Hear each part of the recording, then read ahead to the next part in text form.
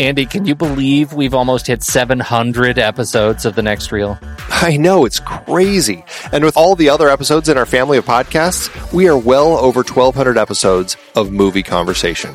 It's really pretty amazing that we've gotten to have these in-depth movie chats every week for over a decade now. And we couldn't have done it without our loyal community of film fans. Their support over the years has meant so much. For sure. That reminds me, we should give the merch store a shout out. Buying shirts from thenextreel.com/merch is a great way listeners can continue to support the show. Plus, they get to sport our great designs. Absolutely. I think sometimes folks forget we have a variety of shirts, mugs, phone cases, and more available. In fact, a great place to start is with a shirt sporting the Next Reel's logo. We also have that classic Fast Times Spicoli Surf School tee, or the weirdly popular Rusty's European Tour shirt. The one from National Lampoon's European Vacation. Why is that so popular? Search me, but we have sold a ridiculous number of those. I guess there are a lot of Rustys taking trips to Europe? We're always adding new designs based on movies we've covered, like our brand new design for a streetcar named Desire, featuring a streetcar named Desire. So if you want to rep your love of TNR and films, head to thenextreel.com/merch. Every purchase helps us continue to have these weekly in-depth conversations. So visit thenextreel.com/merch today. And as always, thanks for listening and being a part of the Next Reel community. We've got lots more great movie chats coming your way. Andy, it's hard to believe we've been having weekly conversations about movies since 2011. Oh, you're telling me. Producing this show week after week is so much fun, but it does require a ton of work behind the scenes. If you'd like to help support our efforts, one easy way is by using our Originals page when shopping for books and movies that we've covered. Your purchases made through our links give us a small commission at no extra cost to you and allow us to keep having these great discussions. The Originals page at thenextreel.com/originals has links to purchase the source material behind our adapted film discussions. Your purchases there help support the show at no extra cost. For the entirety of Season 11, we featured films directed by women. The only exceptions were some of our member bonus episodes. We talked about The Lure for our Horror Debuts series, which is a very loose adaptation of The Little Mermaid by Hans Christian Andersen. Definitely miles from the Disney versions. For our 10-year anniversary series, we covered We Need to Talk About Kevin, taken from the Lionel Shriver novel. Man, that was brilliant. And horrifying. Yeah. The Journalist series included Merrily We Go to Hell and The Weight of Water, adapted from Anita Shreve's bestseller. We filled some gaps in previous series with member bonus episodes on adaptations like Malcolm X, Mr. Blandings Builds His Dream House, Cactus Flower, Wild at Heart, Life Force, and The Blues Brothers. Our John Hurd series looked at a trio of adaptations: Chilly Scenes of Winter from the novel by Ann Beatty, Awakenings based on Oliver Sacks' nonfiction book, and Rambling Rose adapted from the Calder Willingham novel. 2 films in our coming-of-age debut series were adapted from books: The Virgin Suicides from Jeffrey Eugenides, and The Diary of a Teenage Girl, Phoebe Glockner's graphic novel. We had Queen of Katwe for our sports series based on Tim Crothers' nonfiction book. And Clueless kicked off our 90s comedy series, loosely adapted from Jane Austen's Emma. It totally took place in the 90s, though. Find all of these books and more adaptations on our Originals page at thenextreel.com/originals. Start your next read from the movies we've covered. Visit thenextreel.com/originals today.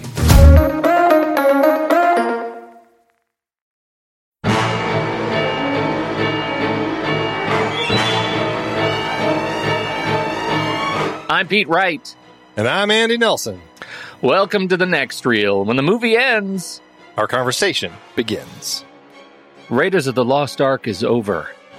Andy, why does the floor move? Did you hear what I did there? It was an indie joke. Indie Andy, because they sound alike. Let me just say, if I had pulled that joke 10 years ago, you would not be doing the show with me today.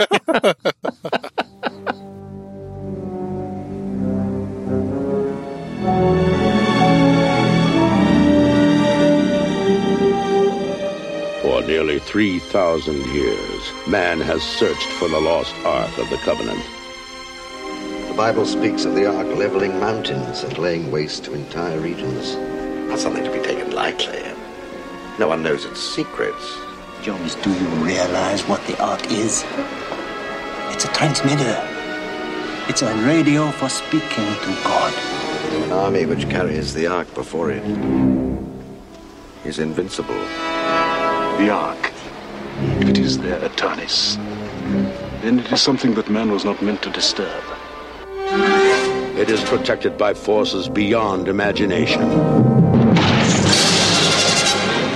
It is desired above all treasures on earth by those who are good, Trust me.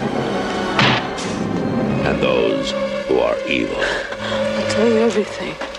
Yes, I know you will. Raiders of the Lost Ark. Let her go.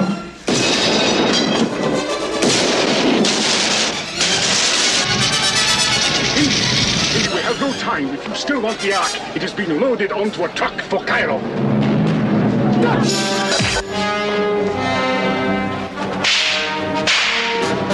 Raiders of the Lost Ark. A film from Steven Spielberg and George Lucas.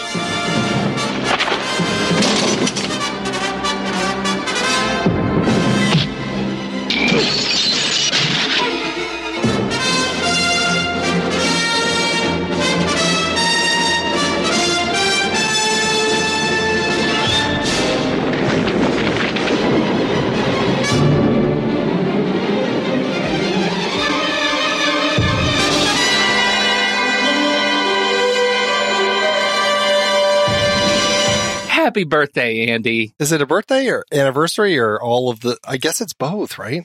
It is all of the above. At 11, we're going to say at 11:11. At 11:11 on 11:11, we did our first episode of this podcast, and it was on the movie Raiders of the Lost Ark. Weirdly, we decided that it was going to be a thing that we talked about. We're going to do the Raiders series as a way to kick off our conversations about our favorite movies. Wow. And the podcast then was called Movies We Like. Because, this is a movie we like, Pete. So it is a movie think it was we a like. fair name to start with. It was fair. It was again, in all fairness, it was rough that we would eventually run into movies that we didn't like and had to completely rebrand. Yeah. Yes. That was rough sailing. But we thought it might be fun because so much has changed over the last 10 years. We thought it might be fun to take a step back in time and approach this movie, the first movie, and one of our favorite movies, the way we approach movies today. And along the way, if we talk a little bit about how we ended up here and give a little bit of history about the show and our relationship, this might be a good, a good chance to give it a shot. What do you think? Yeah, and we've got, an audience. We've got a few people here tuning in. And other people can jump in if they see this live stream thing going, and feel free to send questions. But yeah, I think the idea is to just kind of talk about Raiders, talk about the podcast, and, celebrate 10 years. 10 years of talking about movies. Wow. 10 years. I know. I was in my 30s. That sounds so long ago. It sounds really long time ago. What do you want to talk about how you started this with me? Well, yeah, you kind of made me. So this is what happened. So we had been, we've known each other forever, and I don't remember when. I feel like it was probably in the, mid 2000s. I was listening to a show called Coverville, which I don't think I knew at the time was a podcast. I just thought it was an internet radio show or something. I'm not even sure what the term was, but I listened to it and I probably talked to you about it. And you're like, well, I'm doing that. I'm doing these things called podcasts. We should do one. And I waved you off for years. You started doing this in 2006. And I don't know. I don't know if it was 2006 you asked me or sometime later, but I waved you off for a long time because I'm like, radio, I don't think that that's something I ever really wanted to do. I make movies, man. That's what right. you said That's right. to me. I'm above that. I kind of looked down on you little people playing an audio. Oh, isn't that cute? The little Right. sound sandbox. There you go. Touch on your head. I like this character. I like this character you're doing. It's I don't a know new where this one. character came from. Yeah. But yeah, then I don't know. I guess finally you just used it against me. Used movies against me. And you're like, we could talk about movies. We could do movie reviews.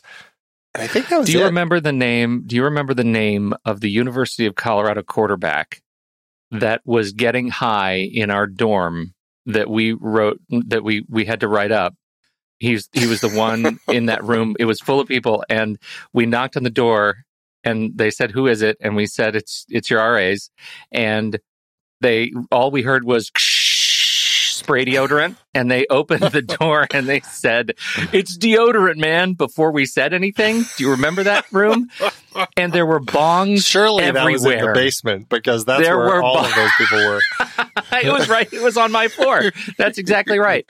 And there were bongs everywhere, and we had to take them. And it was a heartbreaking act of stupidity on their part to lose all their paraphernalia in a place like Boulder, Colorado. If only they had known then where they would be now. Those walks of you and I walking around the dorm, actually ignoring people as best we could in flagrant violation of dorm rules so that we could talk about movies was actually the foundation of this show. This show is built on long walks and contact high. That's very true. Very true. That's 100% where the show started. All right, we're going to walk down the third floor We're walking now. down the third bit. That's exactly what it was like. That's exactly what it was like. And it delights me that foundation is our is foundational to our show. I think it is. It's central to the show's aesthetic. And even though to my knowledge, neither one of us have actively gotten high on the show. I don't think we've done that. But it still makes me laugh. And so, yes, we finally got, I finally talked you into it, and we had this conversation. And back then, you have to remember, and I know we've gotten comments about our laissez-faire act of staying on topic in those early episodes.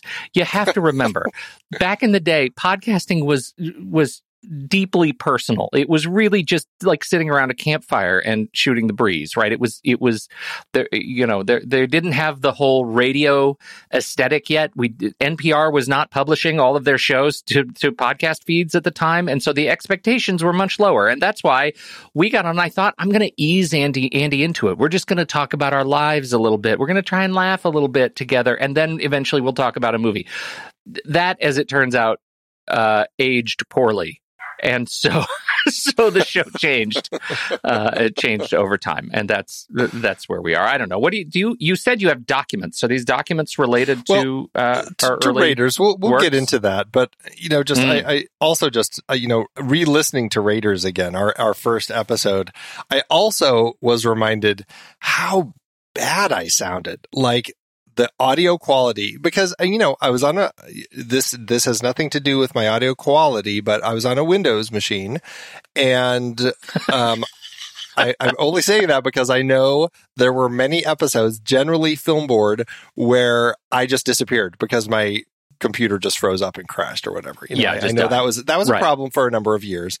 But I was also, I had my little Microsoft little headset that I was using. And so it was just kind of a plug and play. And it was that little doodad that I'd use. And wow, I was listening back and my wife and I looked at each other like, ooh, wow, I sounded really horrible. Like I'm talking through a tin can. That was rough. And I didn't sound great, but I think over the years, most of the time you've sounded worse.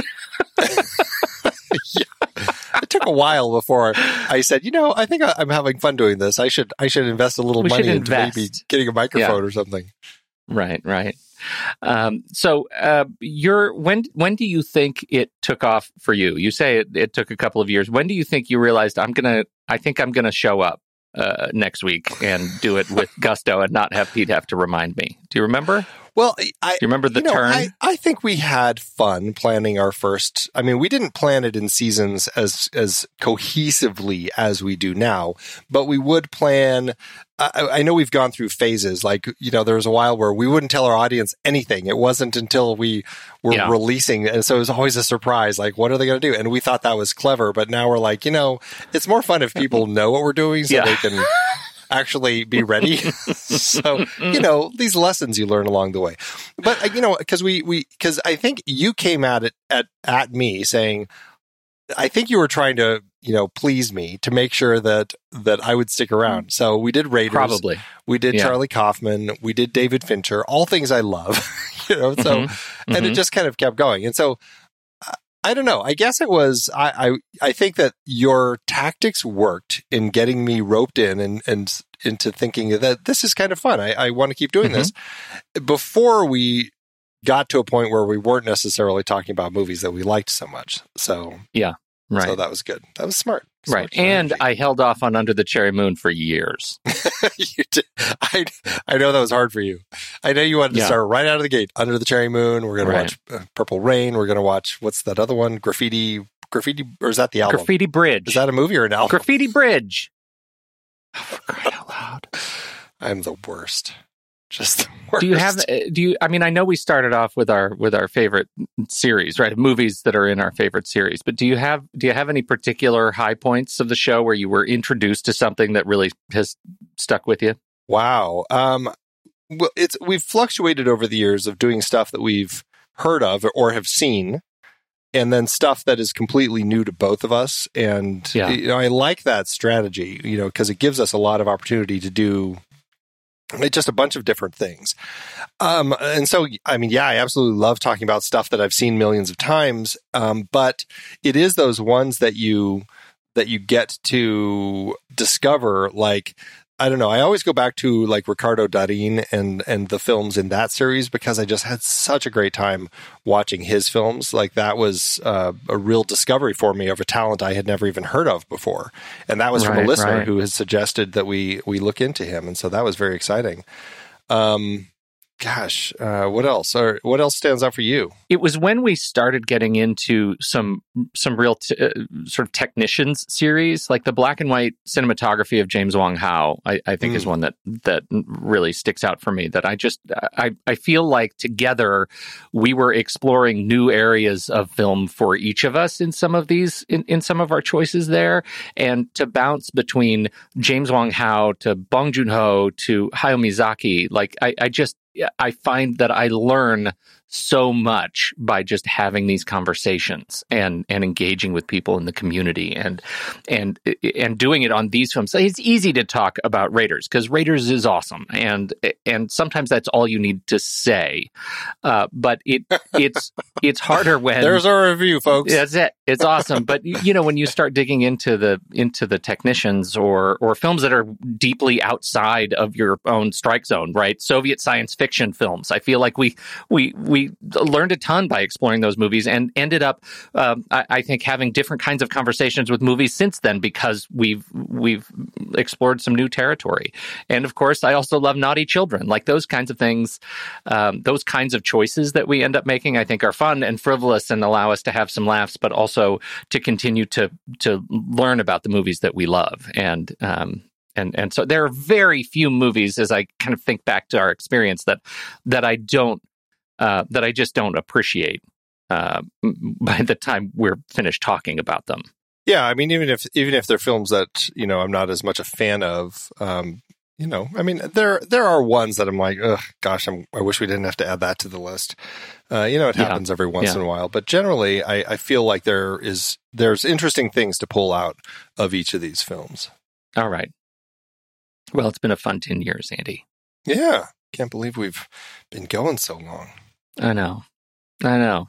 Pretty soon we'll be a teenager.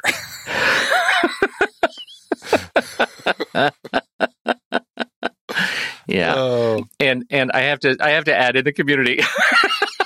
We're read both that too. Right on that. 100%. Blacking it out. We blacked out on Dimensions 2011. That was a rough low point in that series.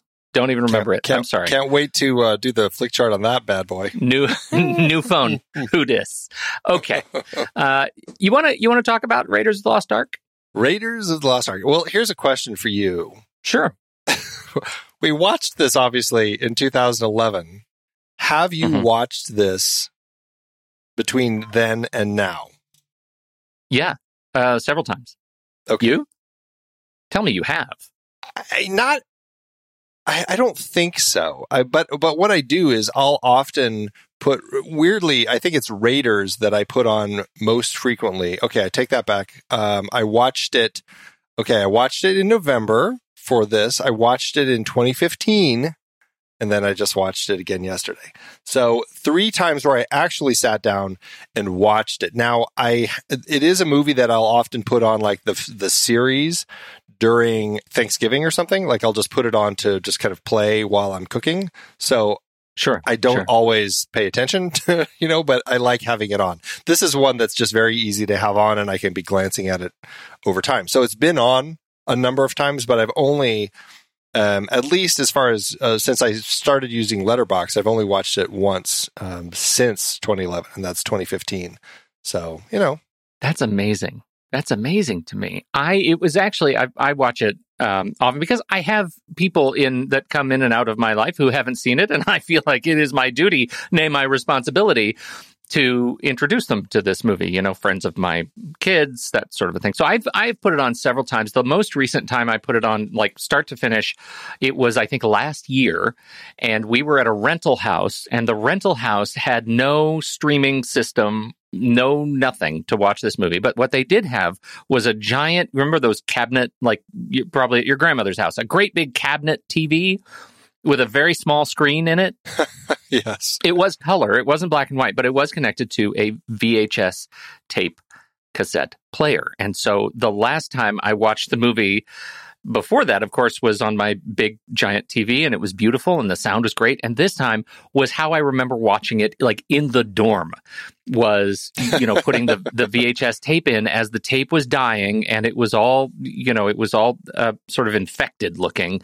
But we got through as a family, we watched the whole thing, and it was tremendously satisfying.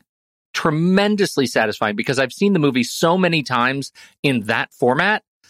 Small screen, compressed, 4:3, not letterbox. Like it was so satisfying just to live through that memory, even as it was deeply dissatisfying to watch what that TV does to that movie. I had a fantastic time. So silly. All right, so are you telling me that I watched it wrong this time? That I actually should have gone back and watched a VHS to really relive the experience? I'm actually not. Believe it or not, I'm not saying that to you right now. I'm just telling you I had a good time with it, and it was funny to me.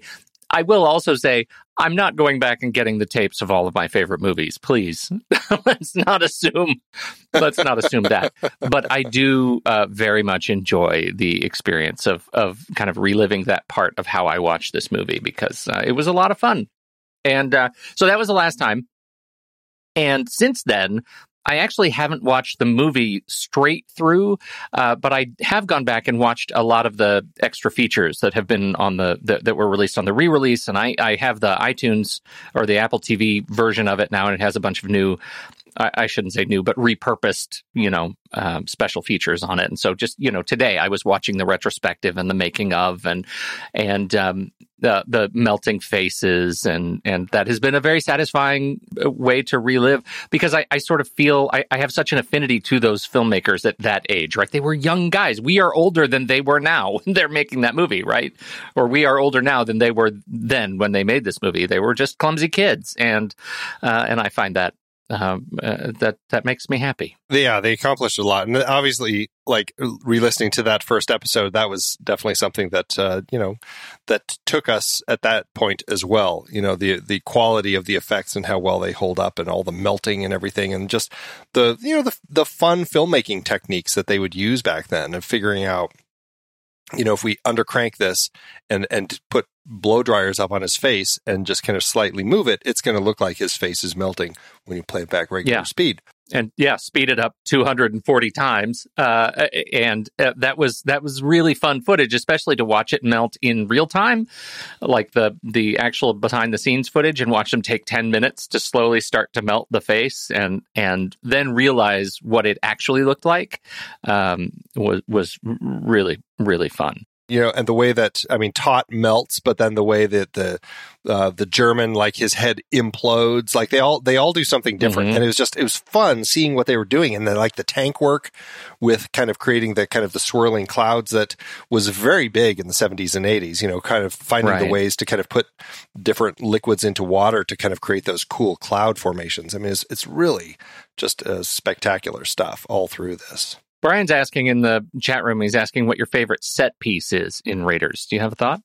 Rewatching it, I was like, this really is just like one giant chase from beginning to end. It really just goes and goes and goes. It's pretty spectacular. Like there's so much stuff going on here. It's really hard to beat that opening. Like I feel like this opening for the film is so iconic. Like every bit of it is just a delight. So it's hard for me to beat that. The truck chase would probably be second, and all of the bit at the end would be third. It kind of like, I don't know, the map room is way up there for me, but I think that's also because of John Williams' music, which I think is just, I just think it's iconic. I don't know if your thoughts have changed on John Williams in the past 10 years, but you were a little negative. I was? That. Yeah. Yeah. Anyway. What's your favorite set piece? Wait a minute. Is it because... Okay. All right. Fine. Look, I was just going to make a comment about the music, so maybe we could say I've matured. All I have to do is hear like... that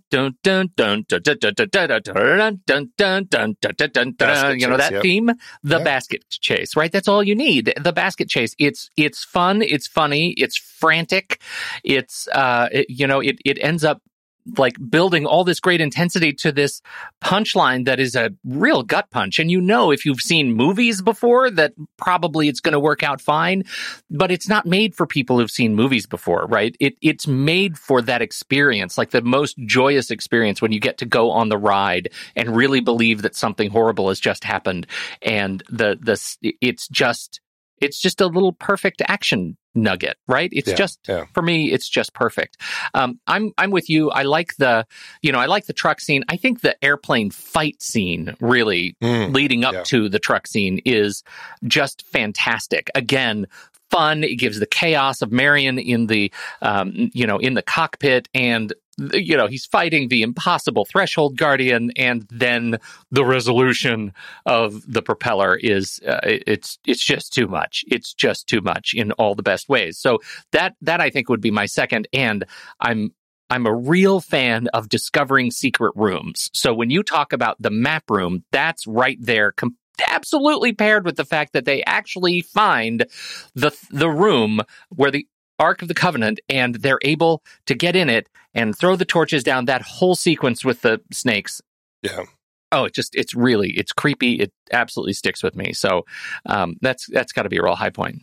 And it keeps going. And that's what's so exciting about that. Yeah. Is like they discover it, they get it out, only to have their rope taken away because once again, Belloc has taken it away from him and then they toss her down. And then he has to use a statue to like break through a wall because he figures out where all the snakes are coming from. There's an opening back there. Yeah. There's a lot of logic problems that I have with all of this, but still, that's incredibly exciting, the way that whole sequence kind of continues through all of that. It's a comic book, right? It's a dime store novel. It's a perfect little adventure. Yeah, that's why I can let it go, because it's like, how are these asps like so specifically, they know, well, one, they're crawling through these holes that are like midway up the wall. I don't think snakes climb up the walls to get through. So that was a little confusing. Well, maybe they do climb into the walls that way, but they'll never get out, which leads to my first question. What do they eat? Well, it's like there are no rats or mice in there. What are they eating? It's a cannibalistic room of asps. Right, they just eat each other.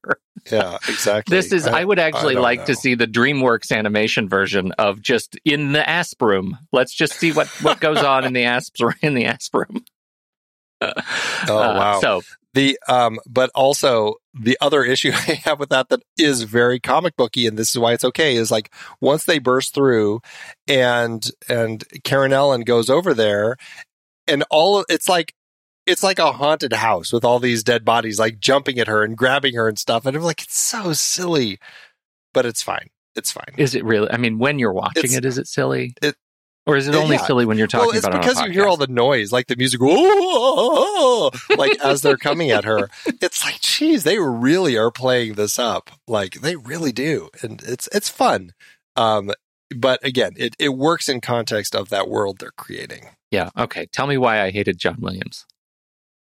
You said that he reuses his music over and over. And you said that you bet that you could take some music from Superman and put it in here and I wouldn't know the difference. God, I was an ass. You're very cocky about that. I think I might stand by that. You have to admit, John Williams has a certain tone, a thematic sort of sensibility that is very John Williams. Yes, but like more so than many composers, like he creates such iconic themes within his music that it would be very hard to pull Superman's music out and put it in here, or Star Wars, or any of these things that are big iconic, or Harry Potter or whatever.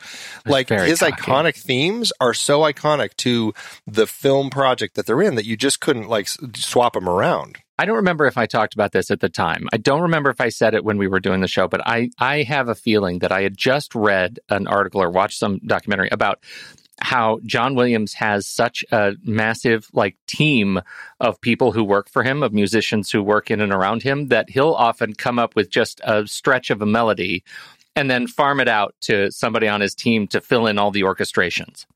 Well, that's most composers these days. They'll have their orchestrators come in. And I know. And I took that very personally. I was very upset about it. I did. And I think that I allowed that to influence my opinion of John Williams at the time. I am not too big of a man to admit that I have since learned of the works of Hans Zimmer and realized that he has taken that entire model to a whole new level. That's exactly what their remote control, is that what his company is called? Exactly. Yeah. And I have now realized that I need to relax a little bit. Yeah. So I'm okay. I'm really okay. And I also, I recognize talent. I think that John Williams has a career. I think he's got something. Maybe less in front of him than behind him. But at the time, he was rocking it. So yeah. I think and to great. Brian's point, Bernard Herrmann also. I think it is a composer thing. I think that they will have a feel to their music. Their music can certainly have a tone. I mean, James Horner certainly did that and reused a lot of his stuff, like the famous 4 notes of James Horner, the diddly-dee, that's everywhere. Yep. So, but yeah, it's I don't mind that, especially when they are the type of composer that's developing themes. I think we've weirdly, I don't know why, but have moved away from iconic themes in music these days. I think a lot of people, filmmakers really feel that it's dictating the emotions in the scene, and I don't necessarily think it is. I think it's enhancing. But a lot of people seem to, take umbrage with that, and so want to find different ways to do music, which is fine. I love that music too, but I don't know. I love a good theme. Well, you do. You're a fan of a good theme. I don't take umbrage with that argument at all. I think it's sort of a frustrating one because I feel like isn't the experience of a movie the total package? I don't mind if music is manipulating me in certain ways if the movie's good, Edits manipulate you. The shot construction manipulates you. It all manipulates camera you. Placement and angles, like the actors manipulate. That's their job. That's their job. So I have a hard time putting a whole lot of blame on music. A lot of people do, though. All right. Okay, so I've got another point that we didn't talk about so much, but as I was rewatching Raiders, I really hit this point at the beginning where I'm like, gosh, this Indiana, I don't know if I like him anymore. At the beginning of the film, he goes to see Marion at her dad's bar in Nepal, and they have this conversation about what he did to her 10 years ago, and it was something awful, and he's just like, it's in the past, we're moving past that now, I need you to help me out. And I was like, did he take advantage of her because she was just a kid. So was she like 16 or something? And he's like, you knew what you were doing. I'm like, this is like really gross. Like, this is a really horrible conversation at the beginning of the film that we're having with Indiana Jones and Marion about like what he did to her when she was a child. Yeah. And I really kind of like was totally put off by him. And that hadn't, I guess I've heard that before, but like this time, and maybe it's just nowadays, I'm just like, wow, they really took this to a place that's just ugly and gross.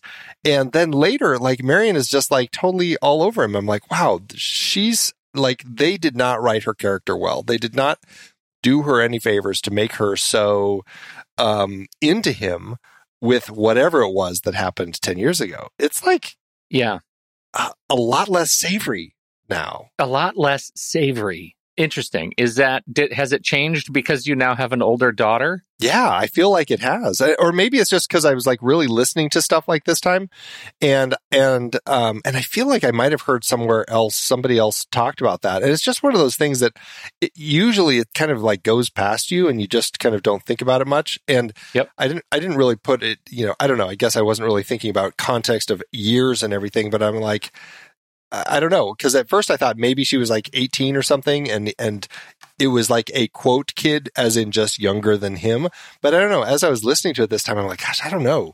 I mean, he has all these young students that he teaches. Like, what has happened? And here? we already have what is the setup for the fact that we have a student who writes "I love you" on her eyelids? Yeah, right. Like, how does one, first of all, do that? And second, how is that a thing that was made okay in his classroom? Like, there is a vibe that he's giving off, I think.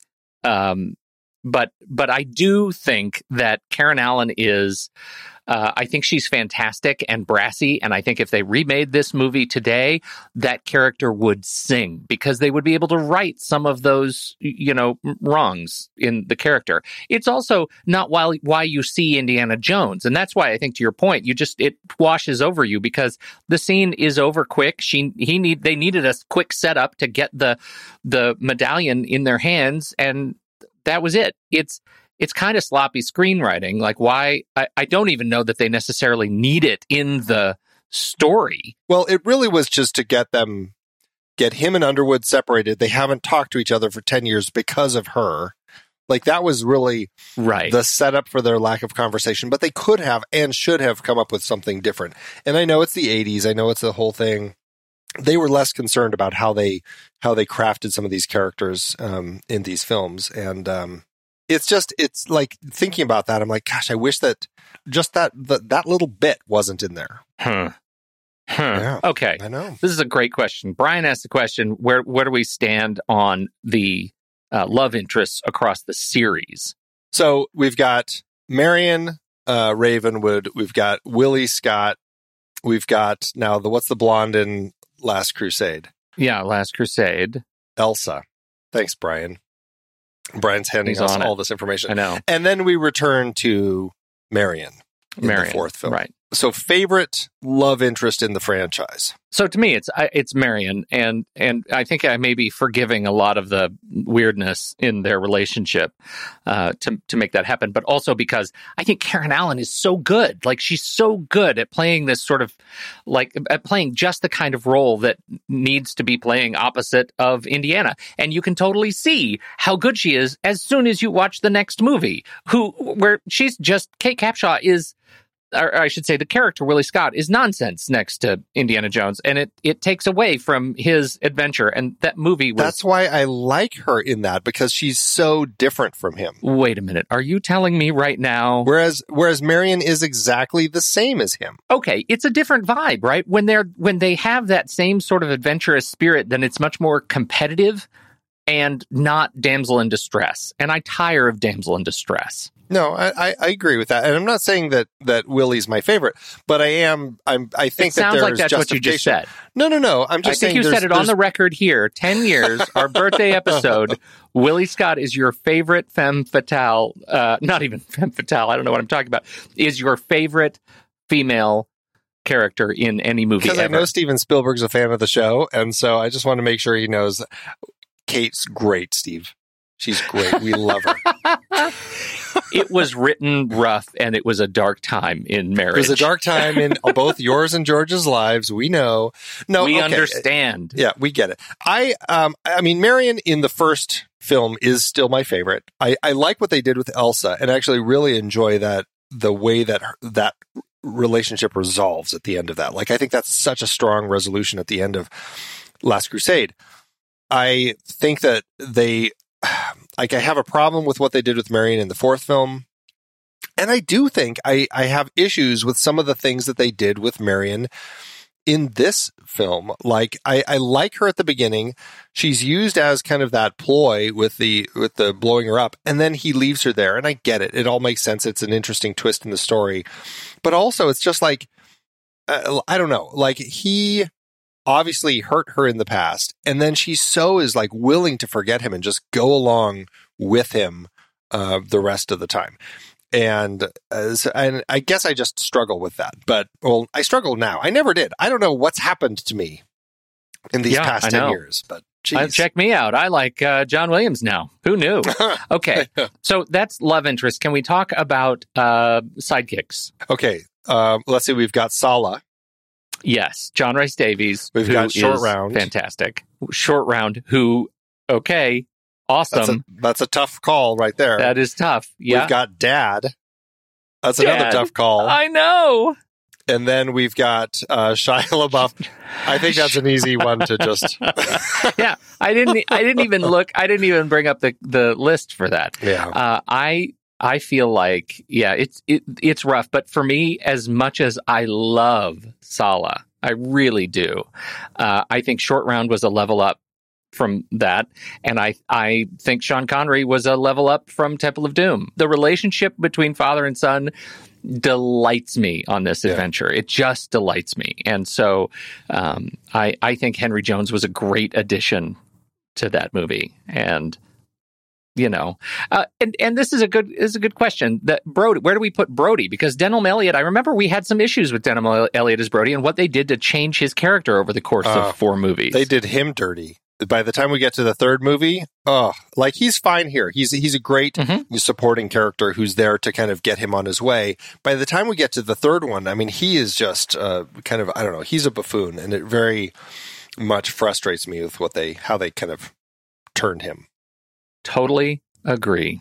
They did Denholm dirty, but not Alison Doody. They did not do Alison Doody dirty. They did Denholm dirty. Say that 5 times. Did they do Doody dirty or Denholm dirty? They did Denholm dirty. Denholm dirty, Doody no. Okay, enough of that. So, 4 movies, right? Yes.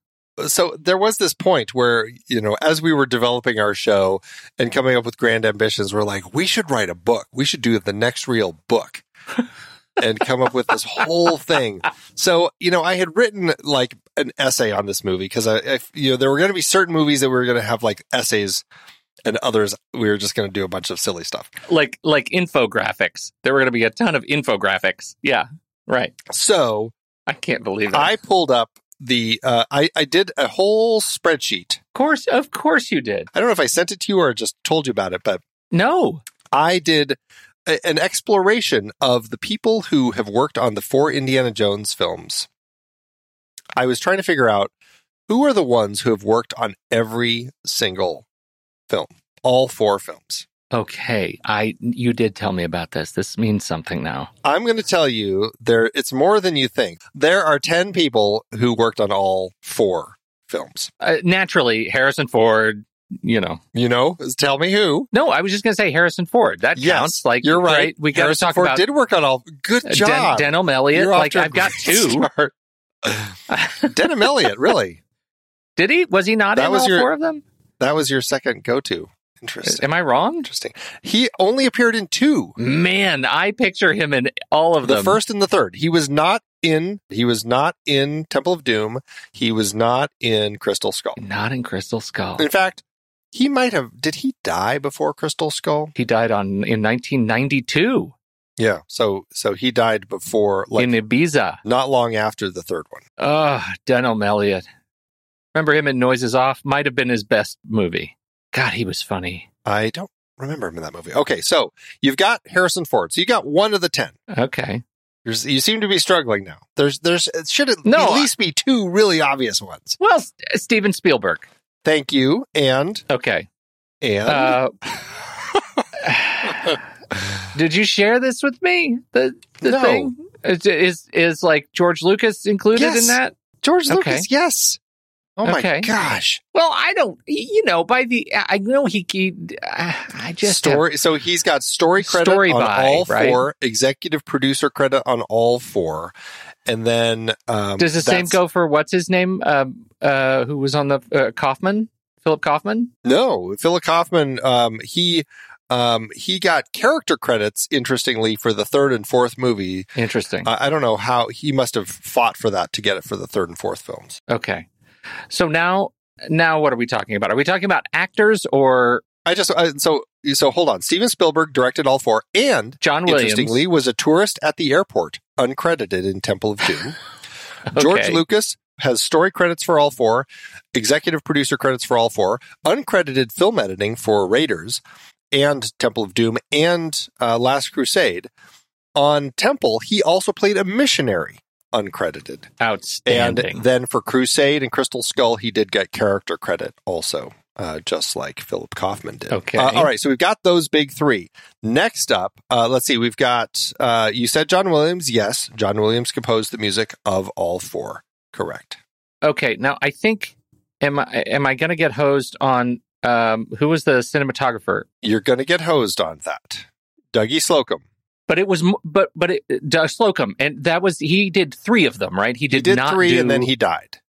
4. Yeah, he but died. They right, brought okay. back. They brought back the person for the 4th one, who did everything they could to kind of capture that Dougie Slocum look for the 4th one. That that sweet Dougie Slocum look. sauce. Doug Slocum right. sauce. That's right. Okay.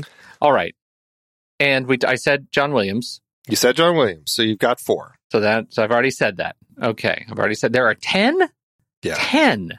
Yeah. And are they all I'm gonna I'm terrible at trivia, man. This is why it's fun. Editing. Michael Kahn edited all 4 of the films. 4 of the films. Okay. Now, if Michael I say, "Oh, that's just my snake," That's just my pet snake, Reggie. pet snake Reggie, right? Jacques. Who's Jacques? Jacques. Who was Jacques? He was another one of his buddies. Spielberg's buddies. Who produced the film? Uncredited second unit director Frank Marshall. Frank Marshall. Of Marshall. course, that was Frank Yes. Marshall. My pet He snake, was executive. Exactly. He was executive producer of the 2nd and 3rd films. He was the 2nd assistant director on the London sequence in Temple of Doom, and played a tourist at the airport, uncredited in Temple of Doom. He was second unit director in Last Crusade, and he was just straight up producer for Crystal Skull. So that's Frank Marshall. So we've got 1, 2, 3, 4, 5. We're halfway there. 6. We got Michael Kahn. So we're a little over halfway. All right. Next up. So far, this game sucks. All right. This game is what it's all about. This is so exciting. Next up, this is going to be a tricky one for you. Ted Grossman. Ted Grossman. Do you have any idea who Ted Grossman is? That name rings a bell. I'm not going to lie to you. The name does ring a bell. What did Ted Grossman do? Did we talk about him on the original show, Ted Grossman? I'm going to guess. Can I doubt guess? he was in. I'm going to guess stunts. He is a stunt player. We see him pop up in the first film as the Peruvian porter. He's the one who pulls the leaves aside and reveals the statue and then goes, "Ah!" and runs off screaming. That's Ted Grossman. Yeah. Yep. Okay. He's just straight up stunts in the 2nd film. He plays the deputy sheriff in Last Crusade. And what I think is genius, and I'm sure that Spielberg did this on purpose, he plays again the Peruvian porter in The Crystal Skull. And I love that they brought him back to once again play that character all those years later in Crystal Skull. So he ended up having a chance to return to that. So, and he plays a dead FBI guy in the freezer in The Goonies. Oh, outstanding! That's Ted He's Grossman. really, he's really crossing genres.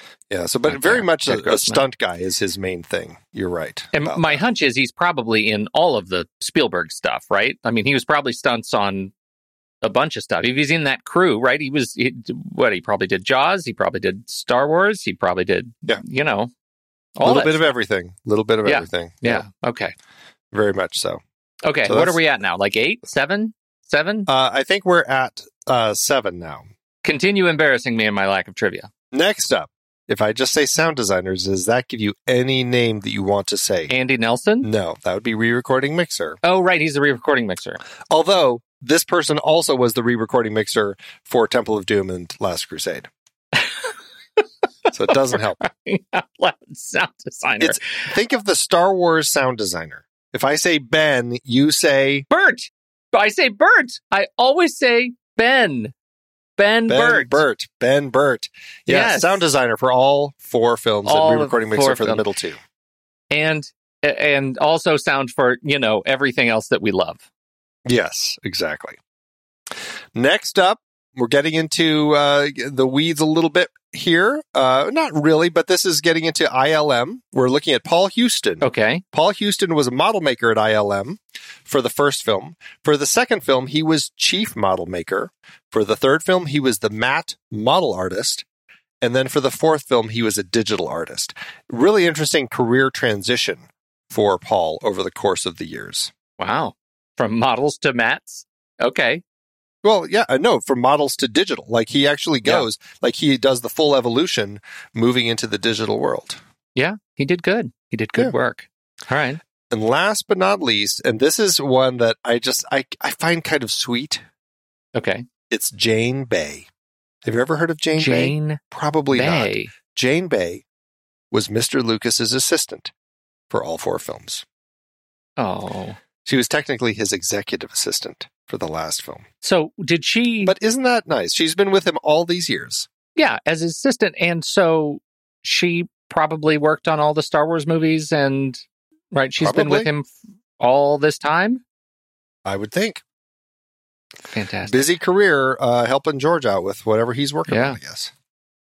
Jane Bay. Yeah, look at her. There she is. Yeah, Adventures of the Young Indiana Jones, Red Tails, Star Wars Clone Wars, Indiana Jones, the Star Wars films. Yeah, all of it. But not before 1980. So her first thing was Empire. So she did not work on stuff with him pre-Empire. Okay. So that's it. Those are the 10 people who can say they worked on all 4 Indiana Jones films. Fascinating. I know. Just that could have been fascinating. The highlight of the book, Pete. Everybody would have bought jumped the right book to that for page. that. Yeah, Yeah. exactly. Yeah, I'm sure glad we didn't write that book.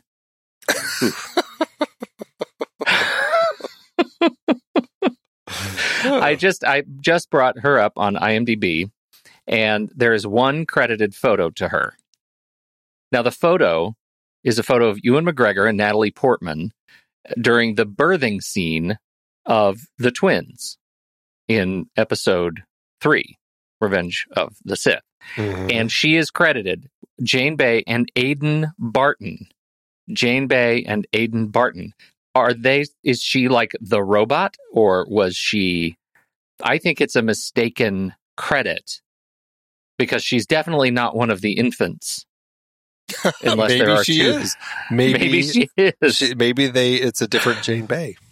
It could be a different Jane Bay, but it's on her IMDb page. I think somebody mistakenly credited that. She could be doing the voice. I wonder if she does That's the what I was voice thinking. of what is that nursing alien's robot name? The nursing robot. It's Mm-hmm. Oh, I know it.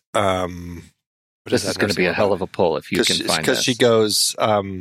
What does she say? She says, I can't remember, but it sticks in my head, that cute little cooing noise that the alien robot says. Mm-hmm.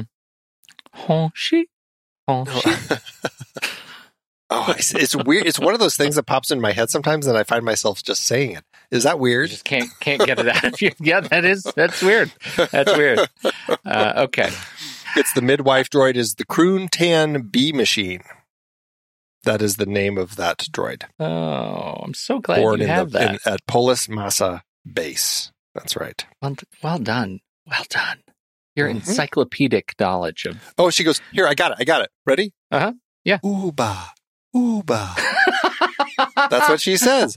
Ooba, this just got ooba. weird. You've done that to me. I probably have. It's a weird thing that I do when I'm trying to calm a situation. Yeah. Ooba, ooba. Wow, Don't you feel calm already? I am tense around you way too often, as familiar as that is. All right. Can we just talk briefly about, just before we wrap up, I'm interested in talking about specifically about Indiana Jones, or about Raiders of the Lost Ark, things that these actors have been up to since we recorded our show about them. Oh, what do you think about that? Well, Harrison Ford has been getting grumpier and grumpier. He sure has. The year that we did this show, I don't know if it had been released at the time, but in terms of perspective, the year we did this show, Cowboys and Aliens had released. He played Woodrow Dollarhide, Cowboys and Aliens. Yeah. He then went on in 2013 to do 42 and Paranoia. Oh, we talked about that on the film board. We sure did. And Ender's Game. He played Colonel we sure Graff. didn't talk about that one on the film board. Oh, slow your roll there. It has issues. Expendables 3, Anchorman 2, 2013 and 14, Age of Adeline in 2015, and then, of course, Star Wars The Force Awakens, as he gets into that one. I don't think I knew he was in one of the Expendables movies. Expendables 3. He was drummer. Idea. That's crazy. Yeah, which was weird because he had already made the transition to geriatric action hero. Yeah. And then he comes back to do, in the Expendables. I sort of, once you hit an Expendables movie, I kind of expect your career to just go that direction. But he came back as Rick Deckard in Blade Runner 2049, like Secret Life of Pets 2. He was Rooster, the voice of Rooster. And then, of course, Rise of Skywalker. He lives. He also had Call of the Wild. He played John Thornton in Call of the Wild, and I feel it's our duty to at least acknowledge that he is currently filming Indiana Jones 5 to be released in 2023. Oh, so that's Harrison Ford. Do you have any opinions about Harrison Ford? So we have an opportunity to do that as a bonus episode. I'm just saying. Oh yes, yeah. Oh, 100%. Wow. All right, Karen Allen. What is the Owls up to? 2011. So she didn't do anything in 2011, but she did the Tin Star, made for TV movie. She did an episode of Blue Bloods in 2014. Bad Hurt. She played Elaine Kendall in Bad Hurt, which is 2015. Never heard of it. Year of the Sea, Colwell, 50 States of Fright. She played Sheriff Stallings in 50 States of Fright. That was Sam Raimi's Quibi show. Oh, Andy, you know how my heart swells anytime we get to talk about Quibi. I wanted to get that in here because I knew that would up the rating of this show at least half a star for you. Yes, it did.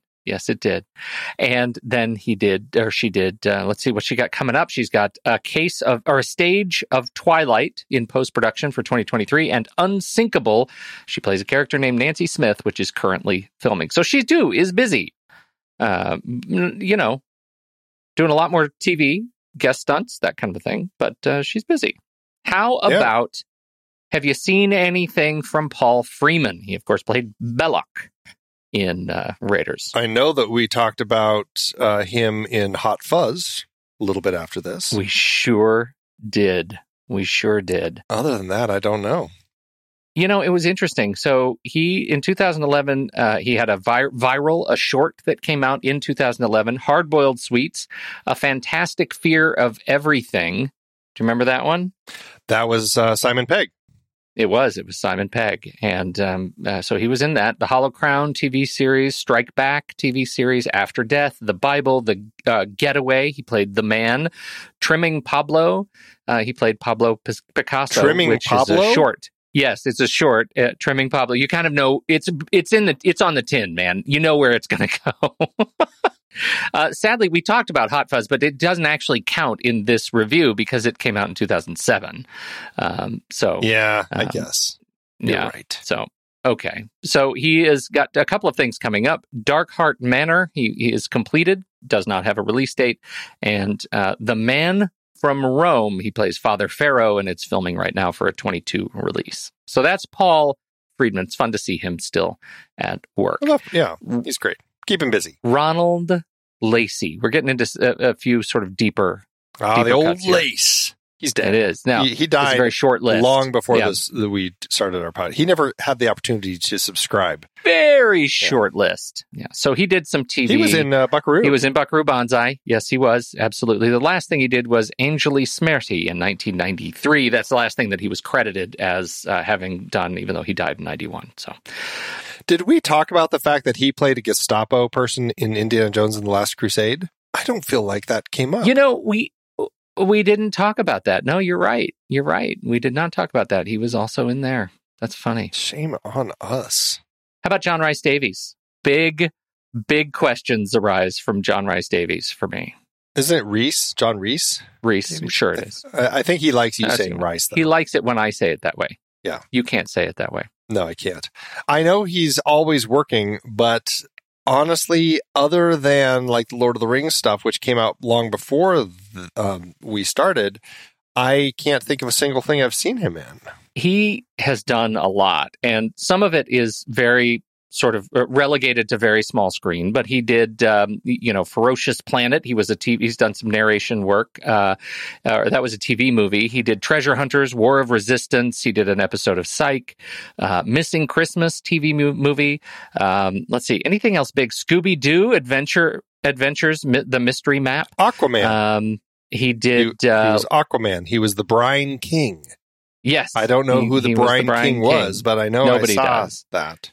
But he also did the Shannara Chronicles, which was a TV series. Yeah, he did all 7 episodes. I loved those books. I know. I thought it was great.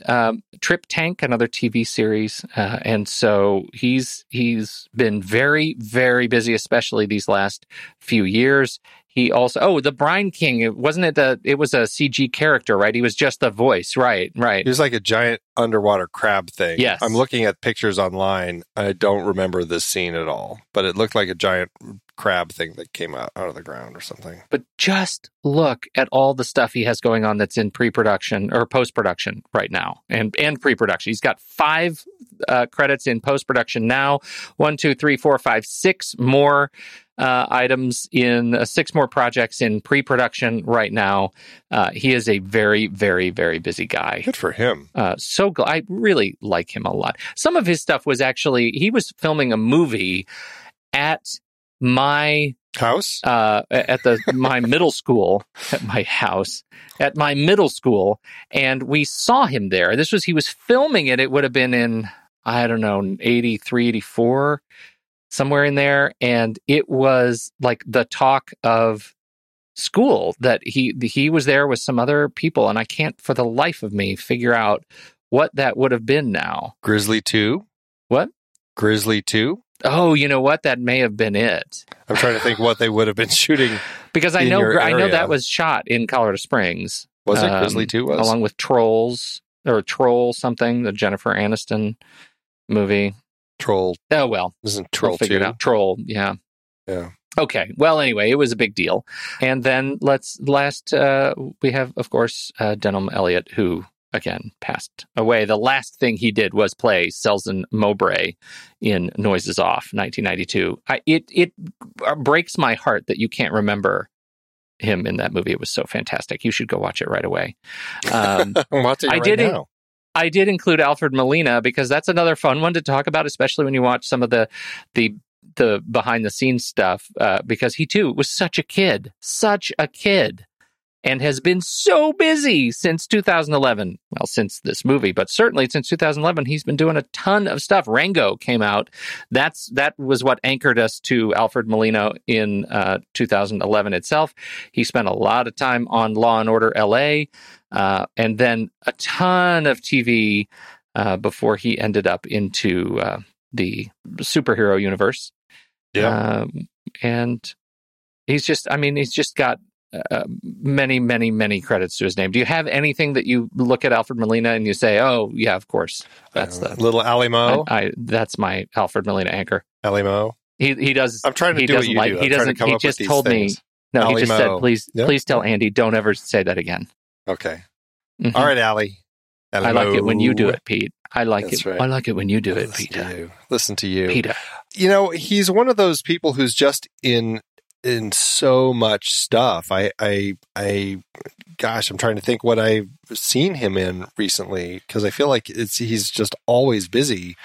I guess the one that comes into my head immediately as the most recent one is his role as kind of the counselor or whoever he was in Promising Young Woman. Mm-hmm. That's kind of the standout for me, that he had that bit, which was an interesting part. I liked that, the way that played out. That was really interesting. Other than that, geez, I don't think there's a lot in the last 10 years that stand out for me. He's the voice of Agnar in Frozen 2. Oh, okay. That's funny. Anyway, yeah, I think that's it.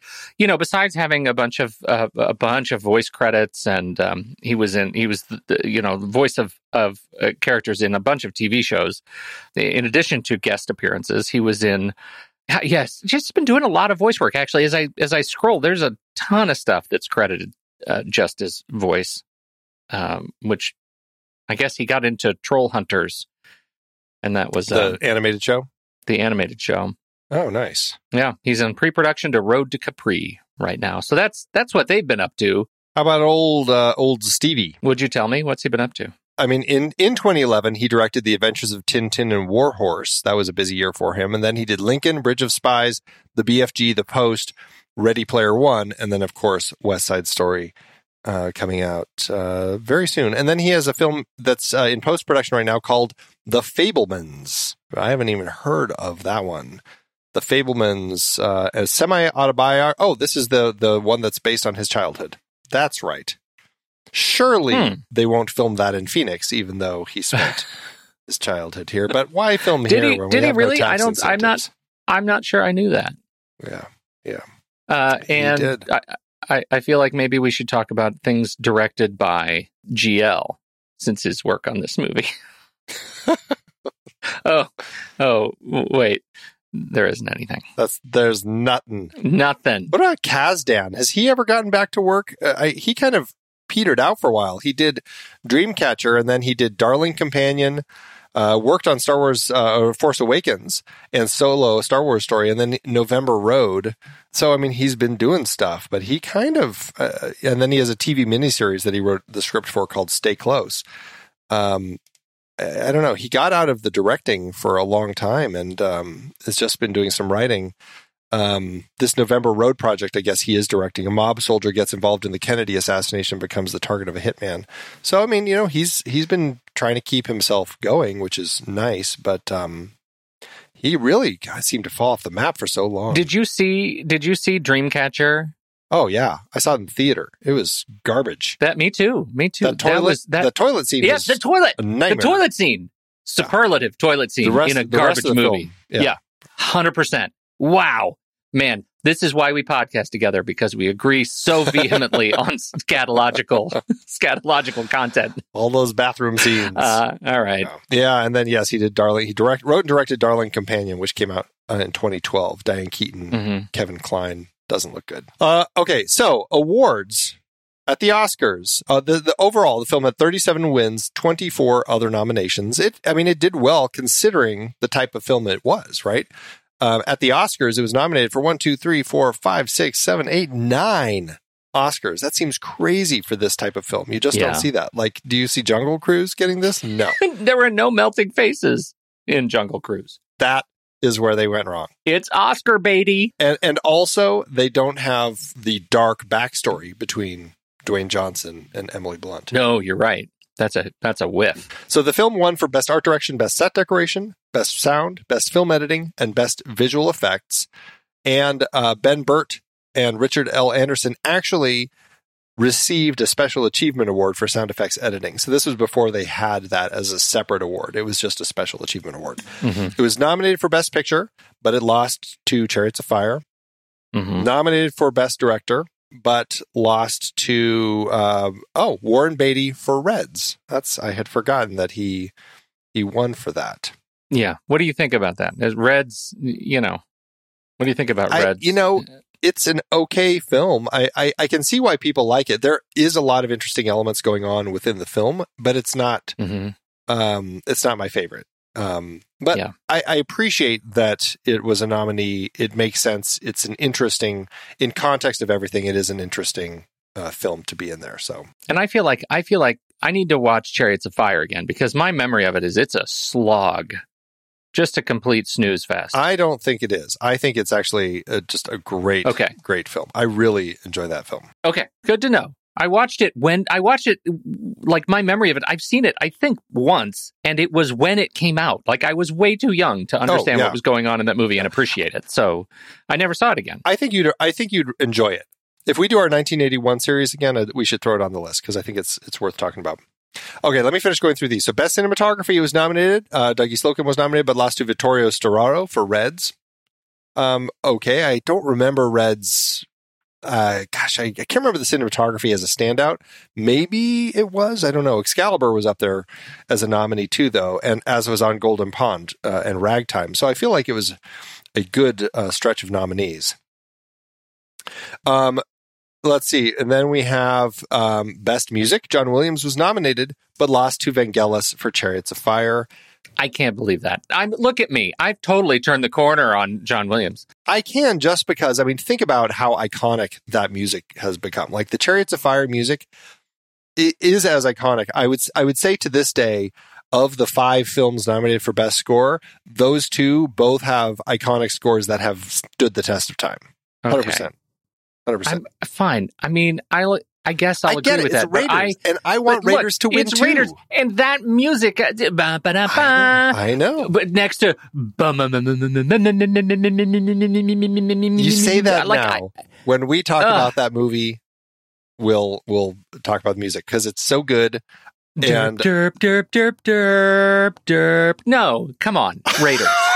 When you put derp in there, oh, that's the instrument they're playing, right? I'm really remembering this wrong. All right, go ahead. I think that's it. I think I covered all of them. Okay, so that's at the Oscars. Well, I'm not going to read all these, but it did do well for itself at the Academy of Science Fiction, Fantasy, and Horror Films. We love the Saturn Awards. It won Best Fantasy Film, which is interesting, Best Actor, Best Actress, Best Director, Best Writing, Best Music, Best Special Effects. Paul Freeman was nominated for Best Supporting Actor, and Deborah Nadoolman was nominated for Best Costumes. Both of them lost, though, unfortunately. Freeman lost to Burgess Meredith in Clash of the Titans. Okay. I can't quite remember. I remember Burgess enjoying Meredith? him in the film. No, I enjoyed him in the film. I just I'm trying to remember him as a character. Like, would I pick him over Paul Freeman? I can't. Pick up the shield. You gotta pick up the shield. Wow, you're just pulling him from Rocky into there, aren't you? That's what he was, Andy. That's what he did in that movie. All right. And Best Costumes lost to Excalibur and Clash of the Titans. This is interesting. Excalibur, Clash of the Titans, Dragon Slayer, Raiders of the Lost Ark, Escape from New York. Pretty interesting lineup, actually. Yeah, right. Yeah, So, it's an interesting lineup. I'm a fan, so. All right. Can you tell me about the box office?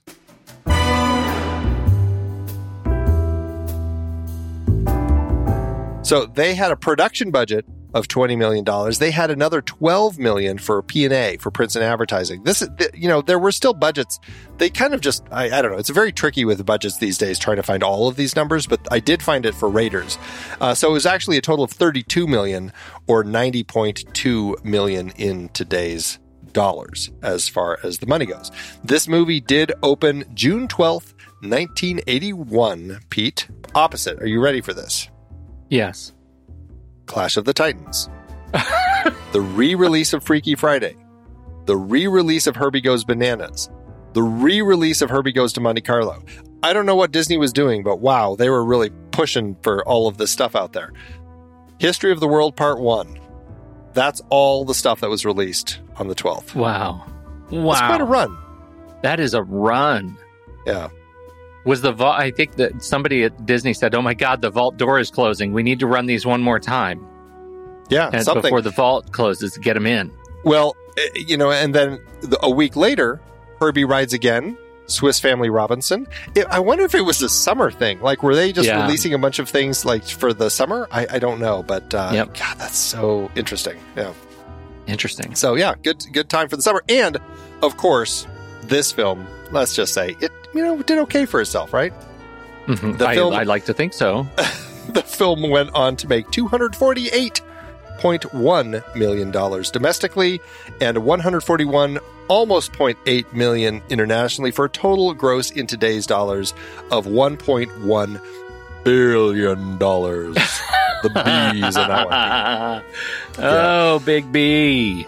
Big B. It had an adjusted profit per finished minute of $8.7 million, almost $8.8 million per finished minute.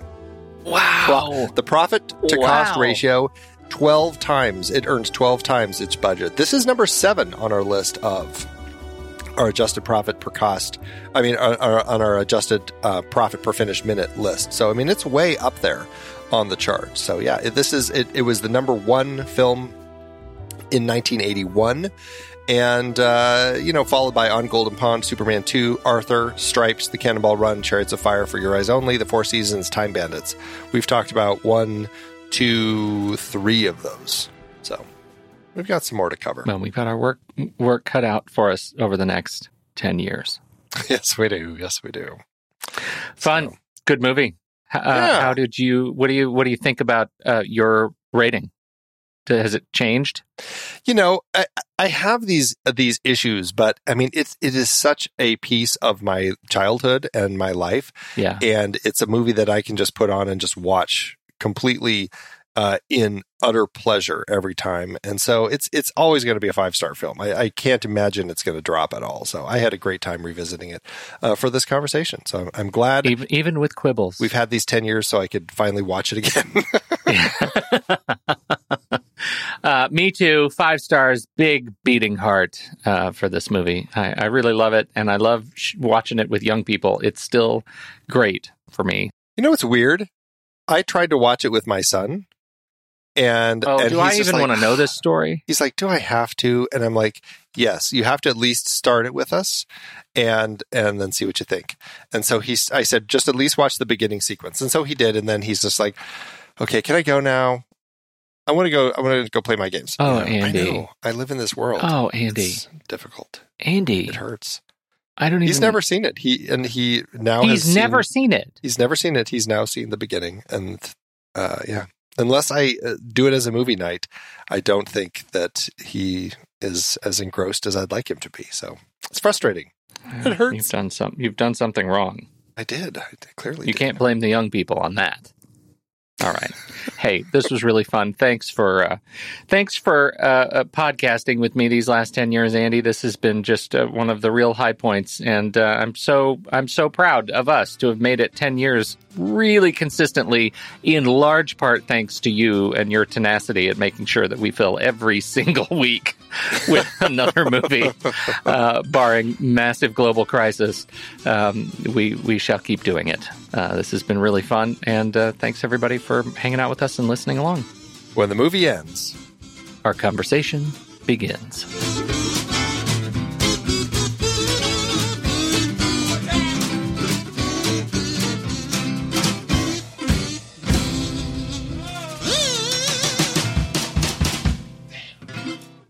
Oh, how sensitive that was. Wow. It was beautiful. It was beautiful. I've been podcasting since 2006. In that time, I've tried countless hosting platforms. But in August 2022, we switched to Transistor to power all of our shows here at True Story FM, and it's been a game changer. I love the Transistor allows unlimited podcasts and storage without extra charges. We can publish so much content, and we do. If you want to start up a podcast, do yourself a favor and host your show on Transistor. With their one-click publishing, you can get your new show onto all the major podcast directories effortlessly. And their website builder lets you quickly build custom sites for each show. The detailed analytics are invaluable too. You can access all kinds of listener data anytime. Oh, and the versatile players allow you to embed episodes anywhere to reach new listeners. Plus, the team behind Transistor is super responsive and keeps making the platform even better.